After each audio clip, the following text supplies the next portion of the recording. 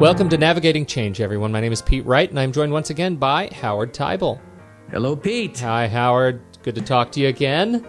Always good with you. We have another great topic this week. We're going to be talking about virtual teams. And virtual teams offer a whole bunch of challenges, I think, that come in with working with people that are not sitting right next to you. But I think over the last several years, since the virtual teams have really taken off, and certainly in this country, we've seen the terminology is starting to change, and now it's not just a virtual team, but it's a complex and globally distributed team, which now means we're adding extra layers of complexity into working together with our peers to get work done and deliver results. This is something I imagine you deal with often in your work with clients. What are the things that you run into that virtual teams have trouble addressing that you just don't have when you're working face to face? Well, it's interesting. People often think about virtual teams in a negative way, but in a positive way. I have found in doing some projects where I do have people in different time zones that, and I'm just going to throw this out initially, I have found that if you can time the creation or feedback. So I get something from you. There's always this delay that happens, and that's always the challenge in project management is how do you factor in the delay? Well, when you're working with teams across time zones, you could actually use that to your advantage where you go to bed at night, you've given them the information, and when you wake up in the morning, you have the solution.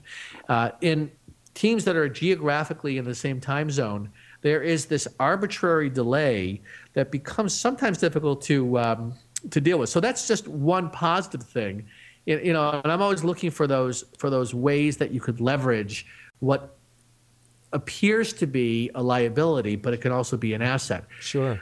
Aside from that, though, I think there are lots of other challenges associated with it. I was talking to someone that works in a large company, and they do project management work, developing this different product, and they've got basically their project manager in Ireland, their developers in Minnesota, and their analyst in Massachusetts, and the customer is in Costa Rica. So you cannot get more virtual than that.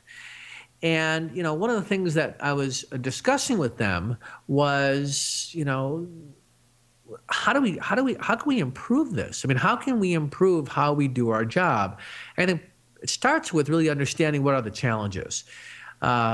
So I think there are a couple that show up that are worth reflecting on. First is that when you're dealing with virtual teams, there are a lot of nonverbal cues that are lost when you're dealing with conference calls or you're dealing with email, which is, even if you're not you can be in the same office, person next to you, and you're not even talking to them, you're using email. But aside from that, the nonverbal cues are so critical. And, I think maybe the next generation is going to have more comfort not having to rely on nonverbal cues. But I can know for my generation, and I think for a lot of my peers, there's something lost in translation when you don't have the ability to look at someone face to face. So that's one thing that I think shows up for a lot of teams, are that inability to connect. And we'll talk more about that in a minute. It's the importance of eye contact that I hear so often. If I can't look in your eyes, I don't really know what you're trying to say.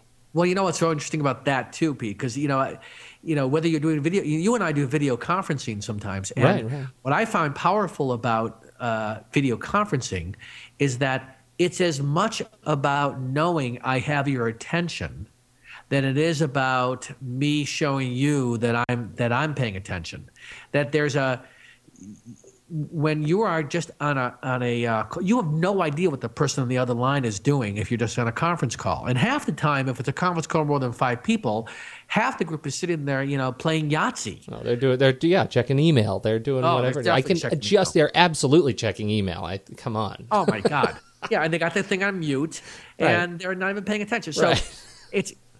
So that's the bane of HR calls everywhere. That's right. So the nonverbal cues is one challenge. Second challenge is, I think, how we define teamwork. I think before we had as much virtual teams, in most organizations, historically, you would have your organization in the same building. And then the method that was used, we'd meet, whether we had a daily meeting or a weekly meeting, and that's when we came together. But actually, just as important, I'd run into you in the men's room, and I'm washing my hands, and you're washing your hands. So how was your weekend? And we have this informal conversation. And in that moment, when I have your attention and you're not busy, so by the way, Pete, I sent you that email about X, and oh yeah, sorry, I didn't tell you. We did deliver that. Boom, done. Mm-hmm. So in the course of social interactions, which is partly what creates this sense of teamwork and trust, I get to know you on a personal basis. It's also a lot of ways work gets done as people sort of passing by each other casually, and all those little details come out in those kinds of environments. That gets lost when you have teams in disparate locations. Okay. Third is cultural differences. Here are a few examples of cultural differences that I've seen and I'm familiar with. One is this whole thing about saying no. Sometimes other cultures, there's a greater reluctance to say no, and the impact of that is if you're working with people who are not comfortable saying no to something, you're not going to have a high degree of performance because they're going to want to do their best, but you're not going to get a sense of really whether they can deliver. And it's also going to make it difficult for them to be able to sort of work with you because they never have that real strong sense of permission because they want to do the right thing. Oh, that's such a great example. I'm not sure if you know this. I spent several years in Korea working over there, and that was exactly my experience. When I'm working in a peer-to-peer relationship, because there are all sorts of other issues related to hierarchy and rank in the workplace, but we'll talk about that later if appropriate. The real issue is if you're working in a peer-to-peer relationship. If I ask somebody, "Would you do this for me?" and they couldn't or wouldn't, they would say no. Now, my response to that, coming from my cultural background is, oh my goodness, that's a judgment. They're passing judgment on what I just asked them to do. Now, my peer's example, or my peer's perspective on this is, it's not appropriate for me to do this right now. I'm not the person to do it. No is the appropriate answer. It's nothing more than a data point. Well, for me, I take personal, naturally take personal. It's a personal affront. For them, it's just another space and time. Yeah, that's a perfect example. And then what ends up happening is you don't have the sort of the more direct or honest kind of way of working together that produces sort of effective results and timely results. Another example would be, the difference between hierarchy and sort of informal rank. And, in some cultures, to be able to give your opinion, you really need to be in a particular level in the organization. While for your organization, it might be the case that it's expected that regardless if you have formal rank, all ideas are welcome. So knowing whether or not people feel comfortable speaking up because of rank, that's another example where it might break down. The third one is around what it is to speak about somebody publicly. I think we are learning more about how to give quote unquote constructive criticism. And I think most people, if it's done well publicly and if there's trust within the group, it actually works. But in some cultures, it is really not appropriate to come out and give somebody some criticism in front of others.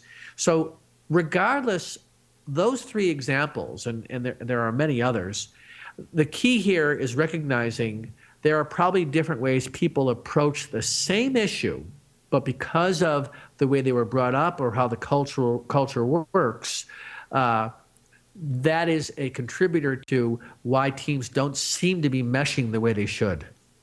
So it seems like and I don't want to put words in your mouth, but I'm going to go ahead and do that. Go for it, Pete. All right. So it seems like when you're talking about when you're walking into a situation where you have to help virtual teams, work more efficiently and effectively together, particularly these complex and globally distributed virtual teams, that what you're doing is less giving them the tools and techniques to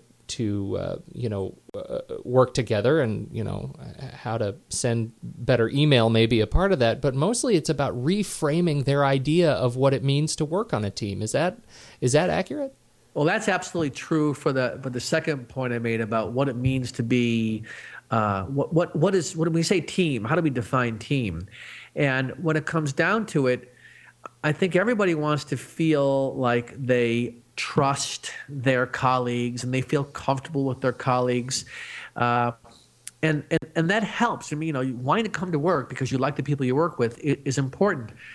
Ultimately, though, whether you're talking about teams all over the world versus teams all in one physical space, there's three things that have to be there and to focus on with respect to teamwork. And teamwork really is about clearly defined goals and explicitly understanding the roles and responsibilities of who's doing what.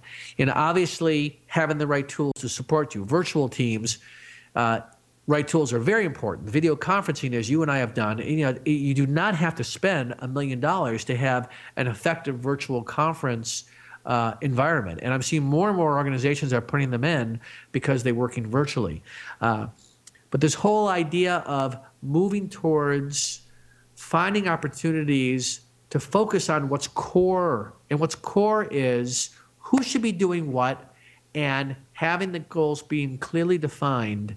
This is the foundation of a group being able to get through a challenge or a project. And what I would say to virtual teams are, you need to do even more due diligence to make sure that the goals are clearly defined and explicitly understood. And it comes down to really taking communication to another level. That's really interesting, because when I come to work every day on a virtual team, on a normal team, I may have the benefit of external stimulus to remind me what I need to be doing every day if the project is not as well defined. But on a virtual team, when I don't have that, boy, I can totally see that point. I'd never made that connection before. You have to have an explicitly and perfectly documented project. And then people need to be willing to reflect on it in some kind of periodic way. So how are we doing on, are we staying within our roles and responsibilities? Should it change? I think, unfortunately, because there's so much to do, people forget that the work evolves, the roles evolve. But what we don't do enough of is make some kind of systematic time, and it doesn't have to be a lot of time, but to step back and go, all right, are the right people doing the right things right now? Sure. So let's, we had a third point in here, right, which is this one about cultural differences. How do you address this one? Well, the cultural differences one, I think, comes down to being willing to educate yourself. If you are working with Costa Rica, India, China, Japan, there's obviously going to be practices in these other cultures that you just are not familiar with. So it's incumbent upon you, especially if your job is to run the project, is to understand what are potential some of the differences, and then be willing to lift it up in some kind of group conversation and validate if some of your assumptions are true. You could potentially do this privately with somebody who you're working with from another culture. It could be a group conversation. But what I'm suggesting is that instead of just having this be in the background and never discussing it, have it come out within the team that there are some cultural differences, and this is what your understanding of them are, and can we talk about them? There was now I'm going to highlight my own your age? Ignorance here. Ignorance. There is a book that is so perfect for this, and it documents how to work with other cultures, and I can't remember the name of it. What is that? Do you know? It's a great book. It's Kiss, Bow, or Shake Hands. That's it, yeah. Right? The best-selling guide for doing business in more than 60 countries. The author is Terry Morrison, and it's great because it gives you all these little insights about how to approach this problem and what are some ways that to think about working with different cultures. Absolutely. It seems like a really good one. And I don't know. I feel like this is, I don't mean to harp on my experience in Korea, but just as a little highlight, it seems to me that it should be even more incumbent on those of us here in the States to do the due diligence and do the work, because most likely the team members you're working with elsewhere around the globe know more about your culture than you do about theirs. Yep, you're right. And I think that we have to work harder to demonstrate that we are interested and willing to learn, as opposed to being, sort of the giant it's almost like there's this. You can really demonstrate leadership and trust by being willing to acknowledge and honor other people's cultures. Absolutely. And that's a great point to close it on. So I will do just that. Howard, thank you again for your time this week. It's been a great conversation. We'll do it again. Absolutely. Thank you all for listening. I'm Pete Wright on behalf of Howard. Thanks for listening to Navigating Change.